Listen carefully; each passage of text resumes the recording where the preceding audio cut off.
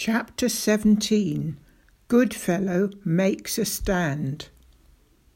Having watched the Beamishes out of sight, Spittleworth hurried off to the guard's room, where he found Roach keeping watch over the rest of the royal guard. The walls of the room were hung with swords and a portrait of King Fred, whose eyes seemed to watch everything that was happening. "They're growing restless, my lord," muttered Roach. "They want to go home to their families and get to bed." "And so they shall, once we've had a little chat," said Spittleworth, moving to face the weary and travel-stained soldiers. "Has anyone got any questions about what happened back in the marshlands?" he asked the men. The soldiers looked at one another. Some of them stole further glances at Roach, who'd retreated against the wall and was polishing a rifle. Then Captain Goodfellow raised his hand along with two other soldiers. "Why was Beamish's body wrapped up before any of us could look at it?" asked Captain Goodfellow. "I want to know where that bullet went which we heard being fired," said the second soldier. "How come only 4 people saw this monster, if it's so huge?" asked the third, to general nods and muttered agreement. "All excellent questions," replied Spittleworth smoothly. "Let me explain." And he repeated the story of the attack that he'd told Mrs. Beamish. The soldiers who'd asked questions remained unsatisfied. "I still reckon it's funny that a huge monster was out there and none of us saw it," said the third.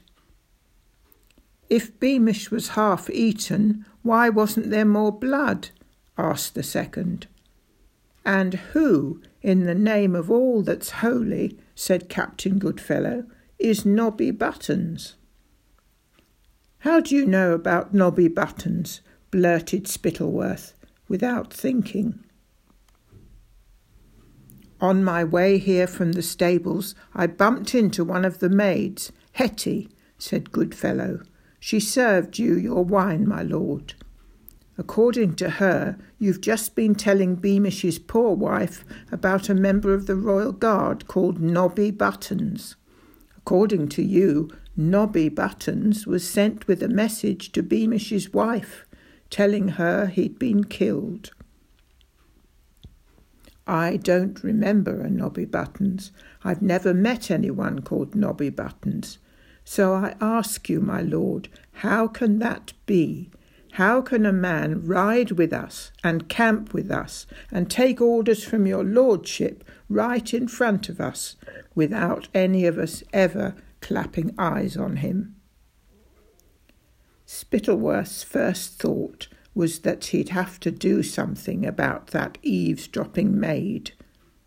Luckily, Goodfellow had given him her name. Then he said in a dangerous voice, "What gives you the right to speak for everybody, Captain Goodfellow? Perhaps some of these men have better memories than you do. Perhaps they remember poor Nobby Buttons clearly. Dear little Nobby, in whose memory the king will add a fat bag of gold to everybody's pay this week. Proud, brave Nobby, whose sacrifice, for I fear the monster has eaten him as well as Beamish, will mean a pay rise for all his comrades in arms. Noble Nobby Buttons, whose closest friends are surely marked for speedy promotion." Another silence followed Spittleworth's words, and this silence had a cold, heavy quality. Now the whole Royal Guard understood the choice facing them.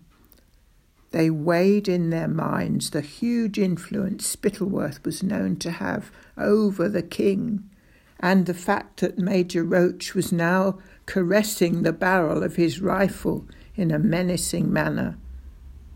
And they remembered the sudden death of their former leader, Major Beamish. They considered also the promise of more gold and speedy promotion if they agreed to believe in the Ichabod and in Private Nobby Buttons. Goodfellow stood up so suddenly that his chair clattered to the floor. There never was a Nobby Buttons, and I'm damned if there's an Ichabod, and I won't be party to a lie.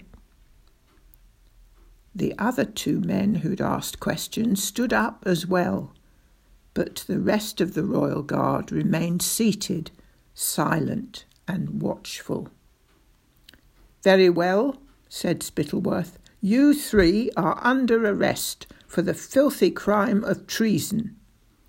As I'm sure your comrades remember, you ran away when the Ichabod appeared. You forgot your duty to protect the king and thought only of saving your own cowardly hides. The penalty is death by firing squad."